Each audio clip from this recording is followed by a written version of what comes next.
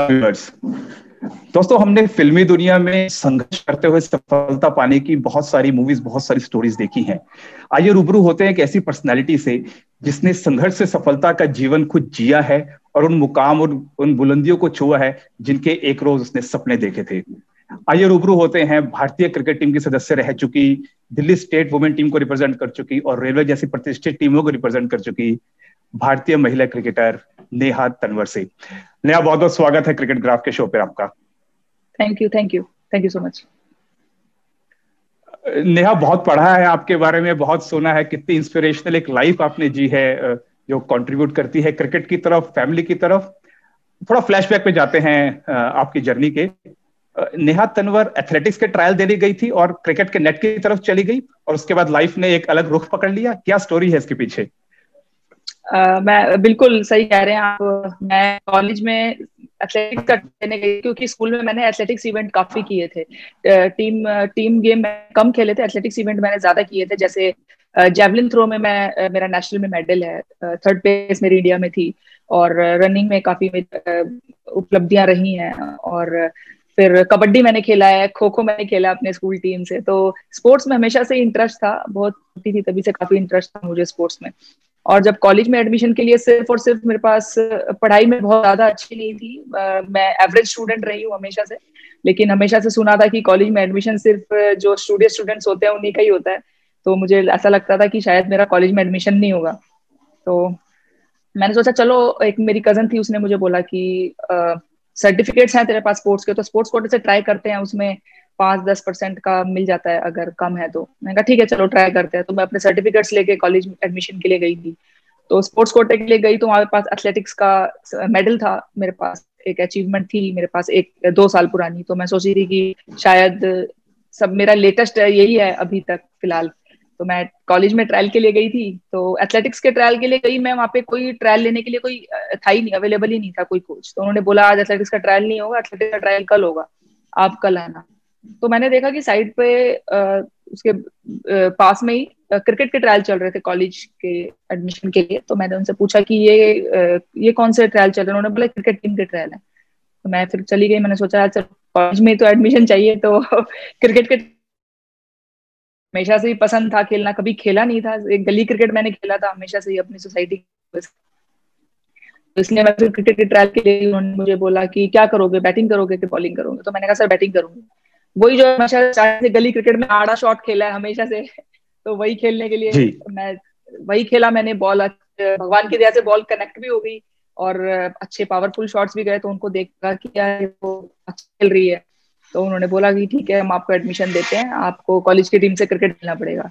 तो मैं तो वैसे ही खुश थी कि मेरे को क्रिकेट खेलने को मिलेगा, किसी स्पोर्ट्स में कुछ करने को मिलेगा, क्योंकि मैं हमेशा से ही स्पोर्ट्स में एक्टिव रही हूँ और काफी इंटरेस्ट मुझे शुरू से था। तो मैंने सोचा चलो ठीक है क्रिकेट खेलेंगे अब की बार। तो तब से मेरी क्रिकेट की जर्नी शुरू हुई। कॉलेज में सुबह प्रैक्टिस करते थे, उसके बाद क्लास अटेंड करते थे। क्लास अटेंड करने का भी एक शौक था कि कॉलेज में कैसी क्लास अटेंड होती है, तो उसका एक शौक था मेरे को। तो हालांकि उसके बाद मैंने क्लासेस अटेंड नहीं करी कभी भी सिर्फ और सिर्फ क्रिकेट खेला है कॉलेज में। तो ये यहाँ से मेरी क्रिकेट की जर्नी शुरू हुई थी। जी जी नेहा, उसके बाद क्लासरूम की तरफ रुख नहीं हुआ, रुख ग्राउंड की तरफ हुआ। क्या लगता है आपको कि बचपन के उस वक्त में कौन सी प्रतिभा के कौन से गुण थे आपके अंदर जिन्होंने आपको गेम की एक बुलंदियों तक पहुंचाया? मैं बहुत छोटी थी, मुझे तब से क्रिकेट में बहुत ज्यादा शौक था। हमेशा कभी सोचा नहीं था कि लड़कियां भी क्रिकेट खेलती है, मैंने अपने ऊपर क्रिकेट लेके कभी नहीं सोचा था। लेकिन जैसे मैं देखती थी, नाम सुनती थी सचिन तेंदुलकर का, राहुल द्रविड़ का, सौरभ गांगुली का, मुझे बहुत बहुत ज्यादा अच्छा लगता था क्रिकेट से जुड़े रहना, क्रिकेट की न्यूज सुनना, क्रिकेट के मैचेस देखना। बहुत छोटी एज में ही, मैं कहूंगी कि सिर्फ 10 या 12 साल की मैं होंगी एज में, तो मुझे पूरे वर्ल्ड के क्रिकेटर्स के नाम याद थे। मुझे ये पता था कि कौन सी टीम से कौन ओपन करता है, कौन वन डाउन करता है, कौन 2 डाउन करता है, इसके बाद कौन प्लेयर आएगा। तो बहुत छोटी एज से मुझे ये सब कुछ पता था क्रिकेट में। मैं कहूंगी कि मेरे को बहुत शौक था देखने का, लेकिन धीरे धीरे जब मैं क्रिकेट से जुड़ी, वो मेरा शौक कब मेरे जुनून में बदल गया वो चीज मुझे खुद नहीं पता चली। जी जी नेहा, और नेहा जैसे क्रिकेट का सफर आपका आगे बढ़ा, एक कोई स्पेसिफिक पर्सनालिटी वुमेन क्रिकेट की जिसको आपने आइडियलाइज किया हो, जिसको आप देखती हो और सोचती हो कि एक दिन मुझे वो नाम कमाना है? बिल्कुल, मैं हमेशा से मिथाली राज से मैं बहुत ज्यादा हमेशा से रही हूँ कि मुझे उनके जैसा बनना है, क्योंकि शुरू से मैंने सिर्फ एक नाम सुना है क्रिकेट में। वुमेन क्रिकेटर को कभी इतना ज्यादा मैंने अपने उसमें देखा नहीं, लेकिन जब मैं क्रिकेट खेलने लगी तभी मुझे पता चला कि लड़कियां भी क्रिकेट खेलती हैं। तो तब से मैंने हमेशा मिथाली राज दीदी जैसा ही मैं सोच रही थी कि मैं उनके जैसा ही बनूंगी, उनके जैसी बैटिंग करना चाहती थी। और हमेशा से ये सपना रहा है कि उनके जैसे बनूं, बट वो तो लीजेंड है, मैं उनकी बात उनसे कंपेयर नहीं कर रही हूँ, बट हमेशा से मेरे आइडल रहे हैं उनके। उनकी जैसी बैटिंग मैं हमेशा करना चाहती थी। जी नेहा, और आप एक छोटी जगह से बिलोंग करती थी दिल्ली के अंदर ही। सपने बड़े थे तो कहीं बुनियादी तौर पे ऐसी रुकावटें आई कि लगा हो कि सपने बड़े हैं, शायद मंजिल मुश्किल रहेगी मिलनी? ऐसा हो सकता था, लेकिन मैं इतना कहूंगी कि मेरे पेरेंट्स के रहते मुझे ऐसा कभी फील नहीं हुआ हो। अगर ऐसी कोई प्रॉब्लम आई हो तो आज तक मेरे सामने नहीं आई होगी, हो सकता है मेरे पेरेंट्स के सामने आई हो, लेकिन उन्होंने कभी मुझे किसी चीज के लिए रोका नहीं। अगर उनको एक बार, मेरे पापा को जरूर था कि एक बार अगर पढ़ाई में इंटरेस्ट रहेगा तो पापा बहुत अच्छा लगता था कि अगर पढ़ाई करे, क्योंकि मेरा ब्रदर हमेशा एक स्टूडेंट रहा है।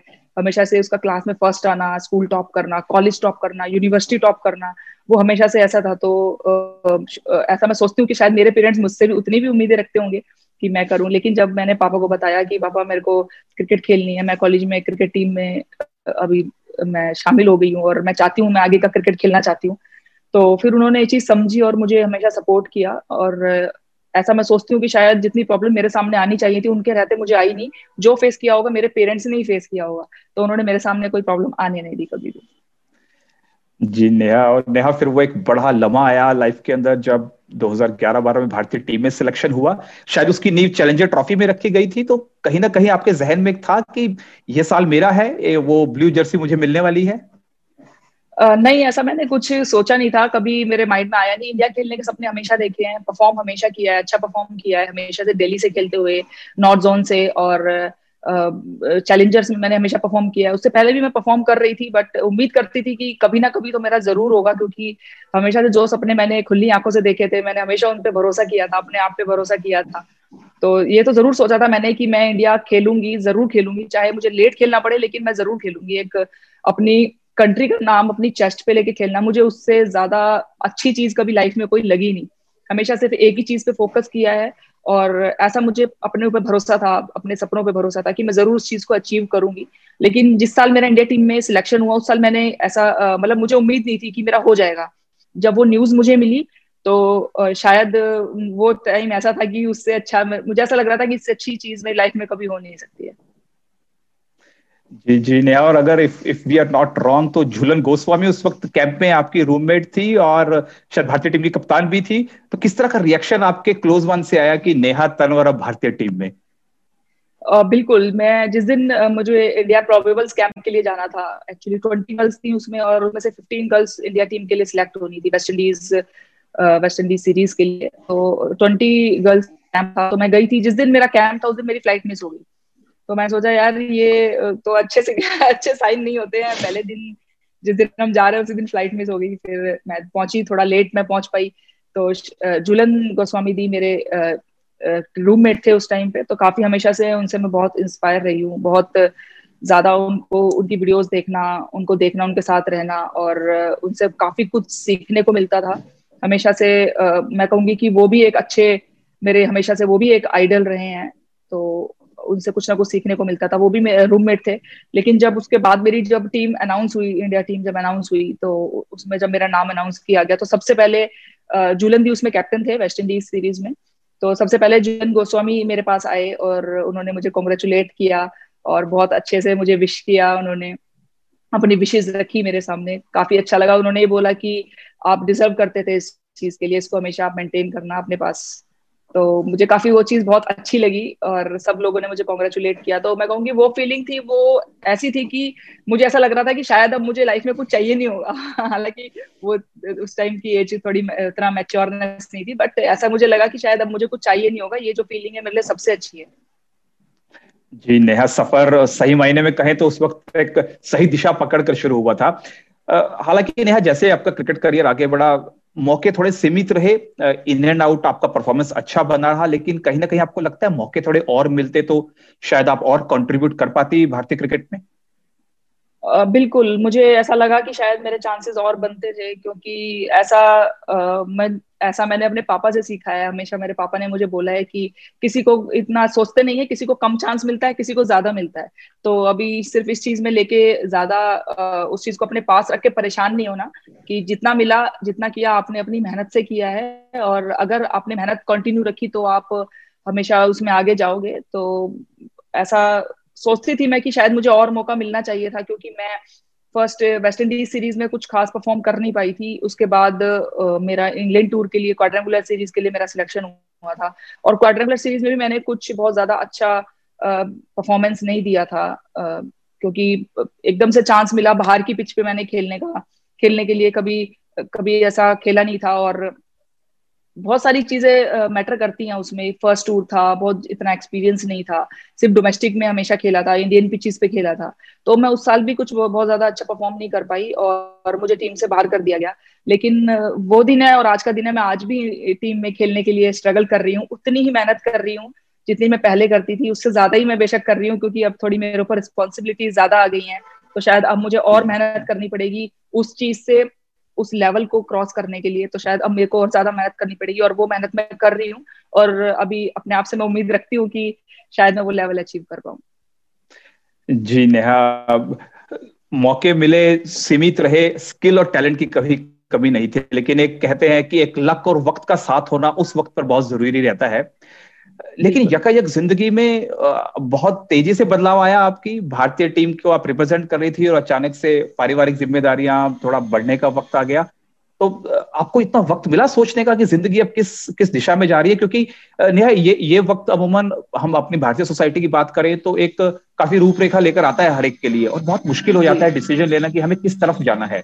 तो आपका इस सफर जब बदल रहा था तो जहन में क्या चल रहा था? मेरे जहन में एक्चुअली कुछ नहीं चल रहा था, मुझे समझ ही नहीं आ रहा था कि ये क्या हो रहा है। एक्चुअली इतना जल्दी सब डिसाइड हो गया। मैं कंट्री के लिए डेब्यू कर रही थी। डेब्यू मैंने किया भी नहीं था, उससे पहले मेरे फादर ने मेरा रिश्ता पक्का कर दिया था। भाई मैंने बहुत समझाया घर पे कि अभी मुझे खेलने दो, मैं खेलना चाहती हूँ। बहुत मैंने समझाया, मतलब कि कितना समझाया मैं बता नहीं सकती हूँ। बहुत मैंने समझाया, बहुत रिक्वेस्ट की कि अभी मैं डेब्यू कर रही हूँ, अभी मेरे को बहुत खेलना है, मेरा करियर अभी मैं छोड़ना नहीं चाहती। तो उन्होंने बोला करियर छोड़ने की क्या जरूरत है, आप कर सकते हो जो आप कर रहे हो, आप शादी के बाद भी कर सकते हो। तो बस सब कुछ इतना जल्दी हो गया कि मैं आपको बता नहीं सकती। बहुत मेरे फादर ने बहुत कोशिश की कि सब कुछ ठीक रहे, और सब कुछ ठीक भी था तब तक चलते हुए। लेकिन कहीं ना कहीं मुझे फील होता है कि अगर उस टाइम थोड़ा सा, अगर मुझे और टाइम मिलता, साल 2 साल का, तो शायद और कुछ थोड़े से और अच्छा मेरा करियर और ज्यादा अच्छा हो सकता था। लेकिन जितना मुझे मिला है शायद उतना किसी और को भी नहीं मिलता। इतना भी मैं सोच के संतुष्ट अपने आप में रहती हूँ कि जितना मुझे, जैसी फैमिली मुझे मिली है, जैसा फैमिली जिस फैमिली में मैं रह रही हूँ, वो मेरे लिए इतना कॉम्प्रोमाइज करते हैं, इतना मुझे सपोर्ट करते हैं आगे खेलने के लिए। तो जब मैं अपना पास सोचती हूँ इस बारे में, तो फिर मुझे लगता है यार जितना मुझे मिला है उतना भी नहीं मिलता किसी को। तो इसलिए फिर मुझे अच्छा लगता है ऐसा सोच के। जी नेहा, नेहा लेकिन जब वो जिंदगी में बदलाव आया तो उस वक्त नेहा तनवर सोच रही थी कि क्या मैं वापस फील्ड पे उतर पाऊंगी, या ये पारिवारिक जिम्मेदारियां, ये जो हमारे रूटीन लाइफ के एक एक्सपेक्टेशंस रहती हैं, वो किसी और दिशा में आपको पुल करके ले जाएगी? था जहन में कि वापस उतरोगी ग्राउंड पे? आफ्टर मैरिज तो मैंने गेम छोड़ा नहीं, कभी भी ऐसा सोचा भी नहीं कि मैं छोड़ूंगी। लेकिन कहीं ना कहीं रिस्पॉन्सिबिलिटी रही मेरे ऊपर, तो शायद मैं उतना उतना जितना मैं 100% अपने गेम को, अपनी प्रैक्टिस को देती थी, शायद उतना नहीं दे पाई उसके बाद।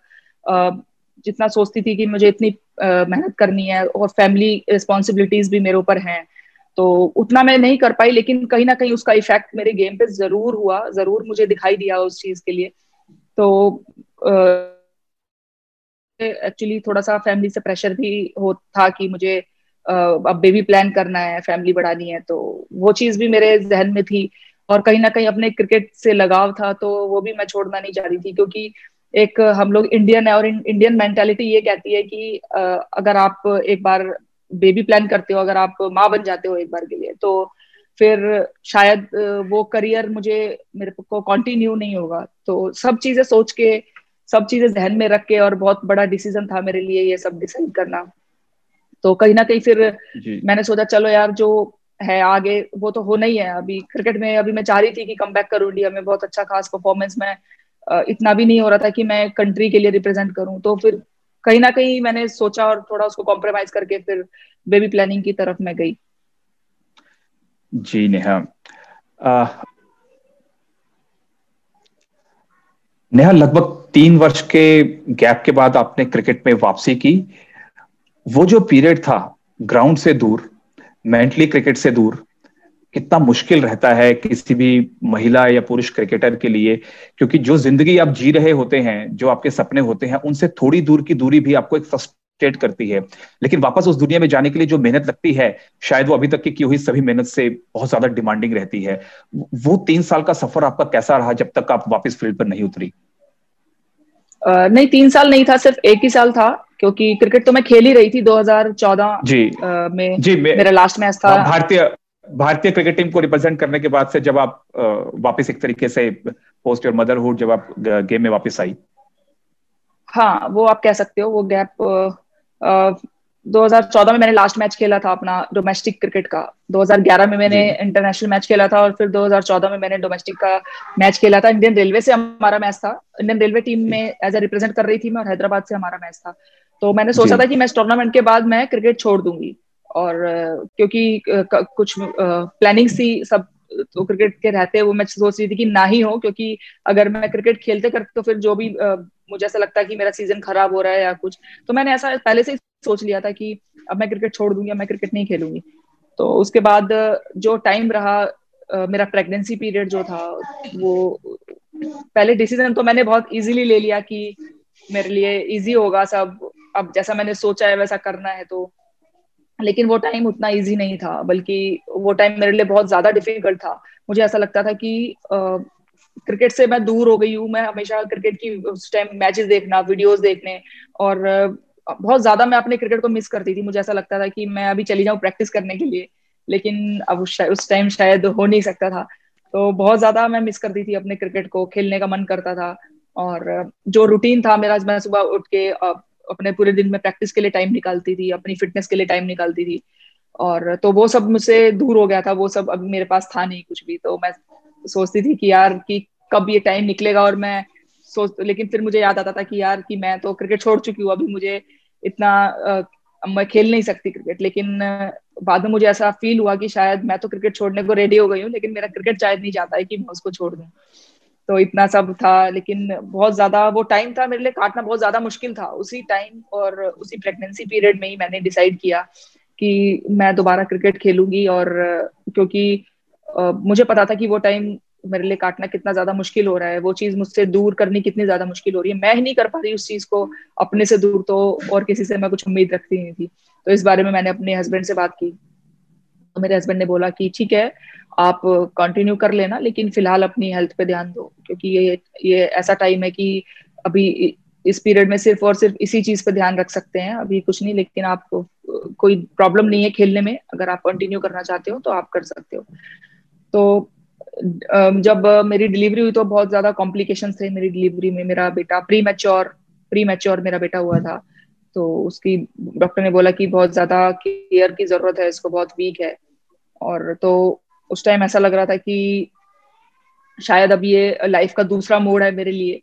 मैं उस टाइम जब मैंने अपने बेटे को हाथ में लिया, तो शायद वो टाइम ऐसा था कि मैं सब भूल चुकी थी कि क्या क्रिकेट और कौन सी लाइफ, क्या सब कुछ। लेकिन वो टाइम ऐसा था कि मैं चाहती थी कि अभी मैं अपने बेटे पे ध्यान दूं, अपनी फैमिली पे ध्यान दूं, क्योंकि उसको शायद मेरी जरूरत है।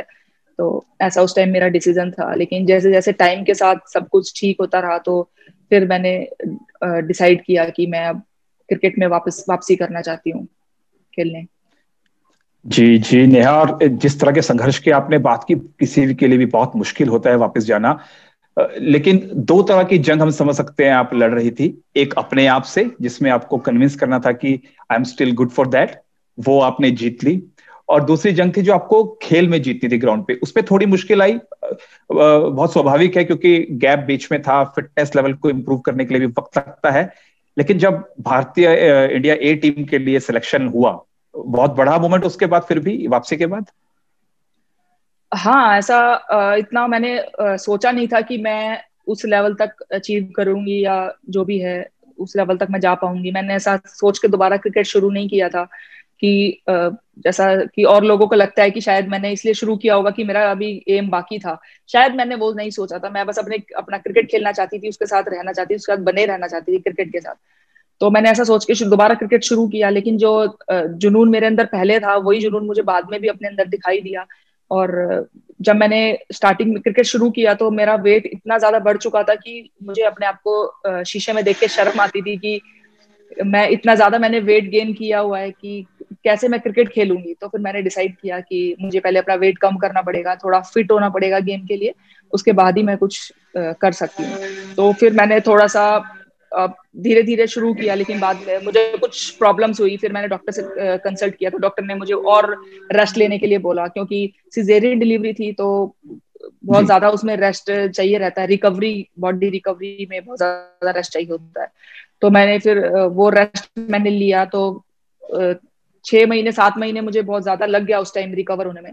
फिर मैंने धीरे धीरे शुरू किया, और बहुत ज्यादा वो टाइम ऐसा था कि मुझे ऐसा लगता था कि शायद लाइफ में पहली बार मेरे अंदर कोई नेगेटिव फीलिंग आई होगी कि शायद मैं कर नहीं पाऊंगी। धीरे धीरे मैंने वेट कम करना शुरू किया, तो एक लिमिट पे जाने के बाद मेरा वेट रुक गया, फिर कम नहीं हुआ। तो मैंने फिर और वर्कआउट किया और मैंने थोड़ी मेहनत की, लेकिन वो वेट वैसे ही था। मैं चाह रही थी कि मेरा वेट और कम हो जाए, लेकिन मैंने सब छोड़ दिया। मैं भी इंसान हूं ना, मैं बहुत ज्यादा वो नहीं, महान नहीं हूं ना। मैं सोचती हूँ कि भाई नहीं, मैंने किया और हो गया।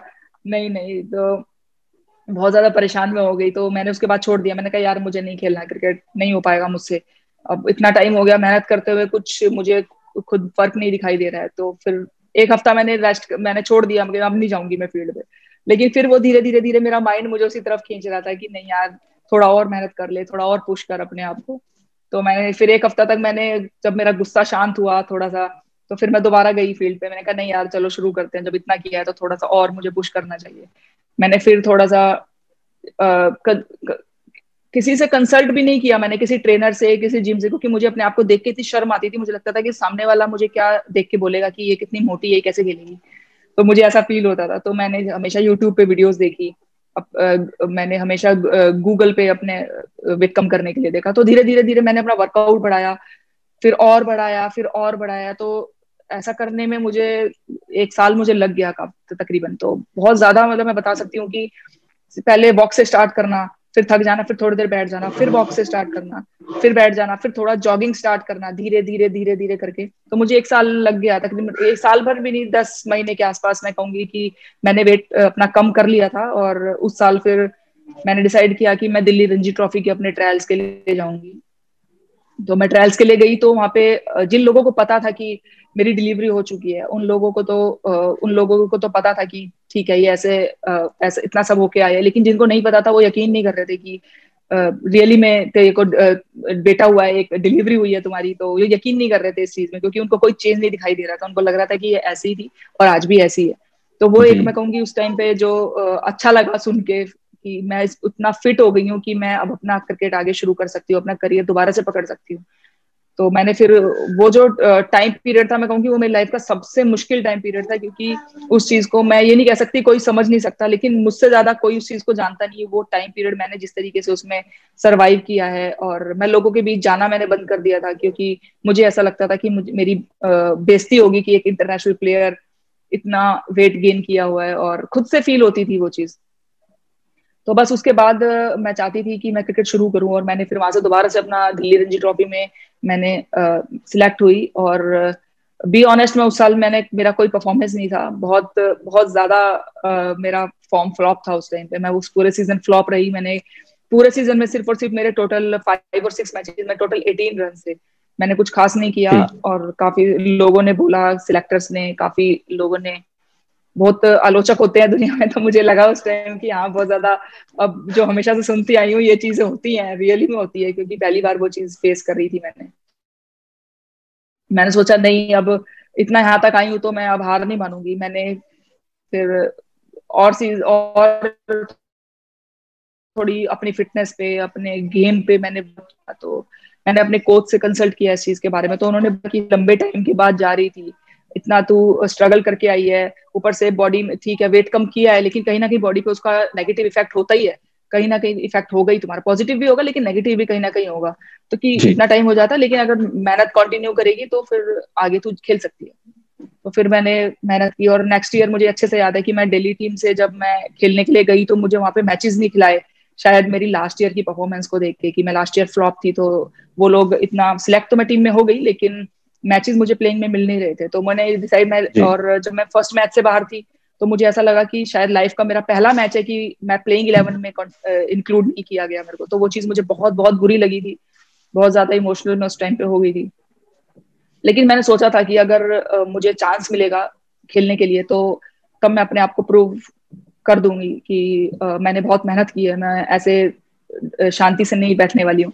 तो फिर नेक्स्ट 2 मैच के बाद मुझे जब तीसरा मैच खिलाया गया तो मैंने टीम को जिताया, उसमें मैंने 79 रन मैंने बनाए थे बड़ौदा के अगेंस्ट। उसके बाद मेरे उस टीम जी में नेहा 4 या 5 मेरे हाफ सेंचुरीज थे। तो मुझे काफी अच्छा लग रहा था कि मैं इतने फ्लॉप टाइम से उठने के बाद मैं अपने आप को प्रूव करने का मुझे मौका मिला है।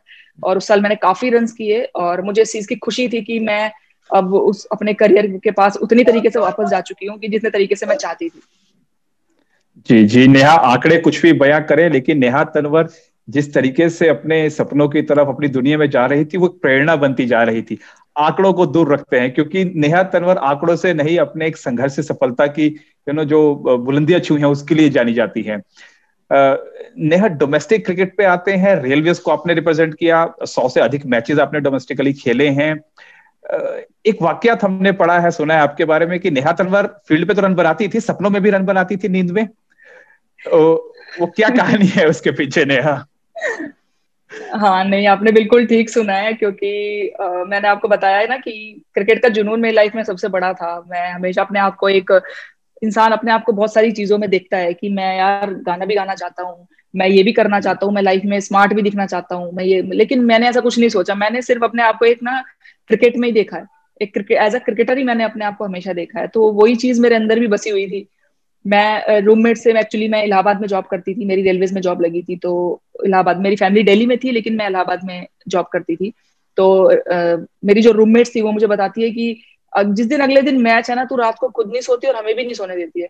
तो नींद में भी बातें करती रहती है कि यार ऐसे करो इतने रन बनाने हैं। तो फिर मेरी फ्रेंड्स मुझे उठा के बोलती थी, अरे यार सारे रन आज ही बना लेगी क्या, कल मैच है कल बना लेना ना, नींद में रन सारे बना ले नींद में सारे रन बना लेगी, हमें भी सोने दे, हम लोगों को भी मैच खेलना है कल। तो वो लोग ऐसा बोलते थे कि हालांकि मुझे कुछ नहीं पता कि ऐसा है, बाकी वो लोग बोलते थे, सभी बोलते थे कि नींद में भी क्रिकेट खेलती है। तो वो टाइम अब सोचती हूँ तो मुझे बहुत हंसी आती है।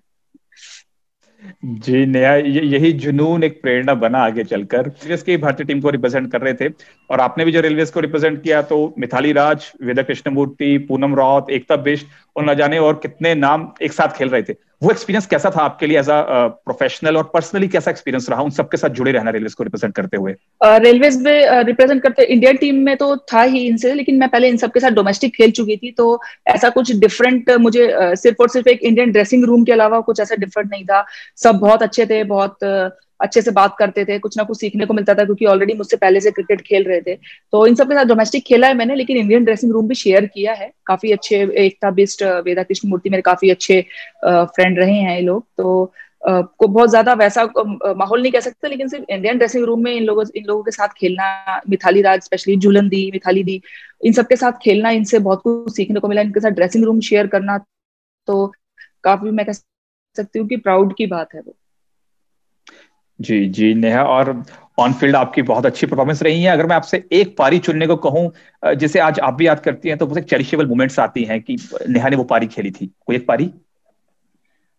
बिल्कुल, मैं इंडियन रेलवे टीम से खेल रही थी और हम लोगों का यूपी से मैच था। उस टाइम पे यूपी की बॉलिंग साइड सबसे अच्छी, इंडिया में सबसे अच्छी बॉलिंग साइड यूपी की कही जाती थी कि उसके जो स्पिनर्स है वो सबसे ज्यादा अच्छे हैं, सबसे अच्छा स्पिनिंग अटैक यूपी का है, ऐसा बोला जाता था।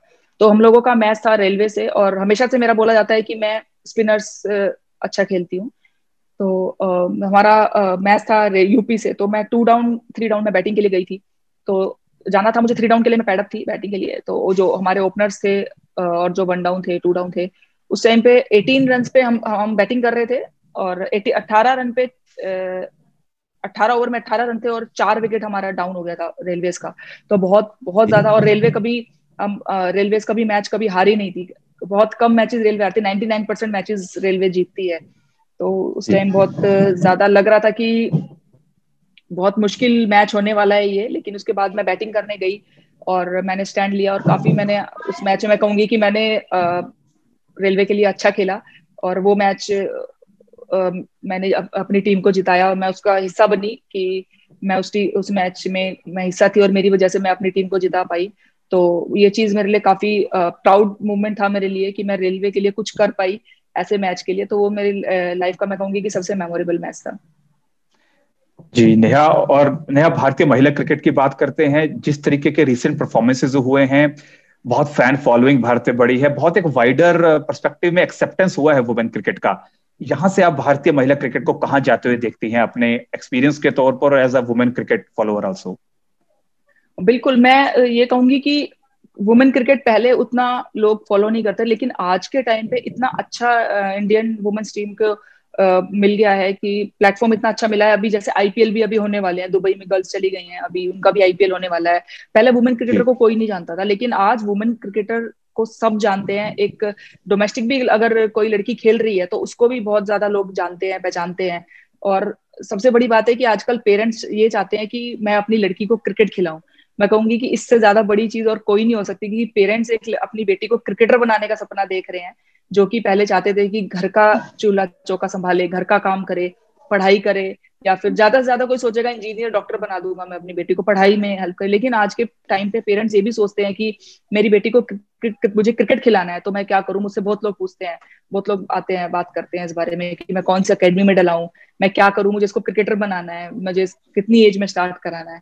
तो ये सुन के काफी अच्छा लगता है, बहुत अच्छा लगता है। और वुमेन क्रिकेट तो वैसे भी अब बहुत ज्यादा आगे जा चुका है, जितना और थोड़े टाइम में जितना मेंस क्रिकेट को सोचा जाता है, समझा जाता है, जितना उसको देखा जाता है, उतना ही मुझे लग रहा है कि वुमेन क्रिकेट भी आने वाले टाइम पे उतना ही ज्यादा फेमस होने वाला है।